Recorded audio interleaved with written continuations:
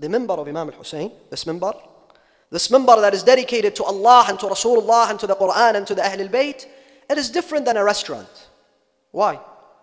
Because when you go to a restaurant, you order your favorite food. You don't order something you don't like. You order your favorite meal. So they bring your favorite meal and you enjoy the meal.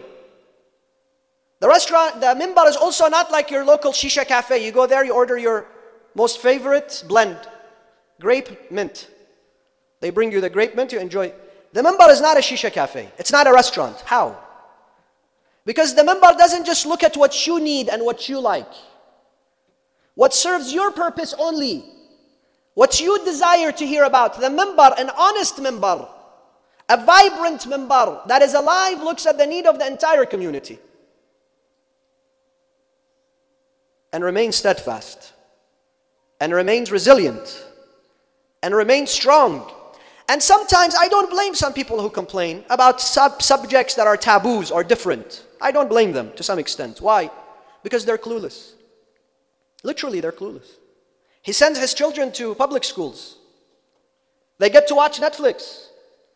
They're 24/7 streaming on YouTube. But when it comes to the minbar, he wants to put restrictions around the minbar.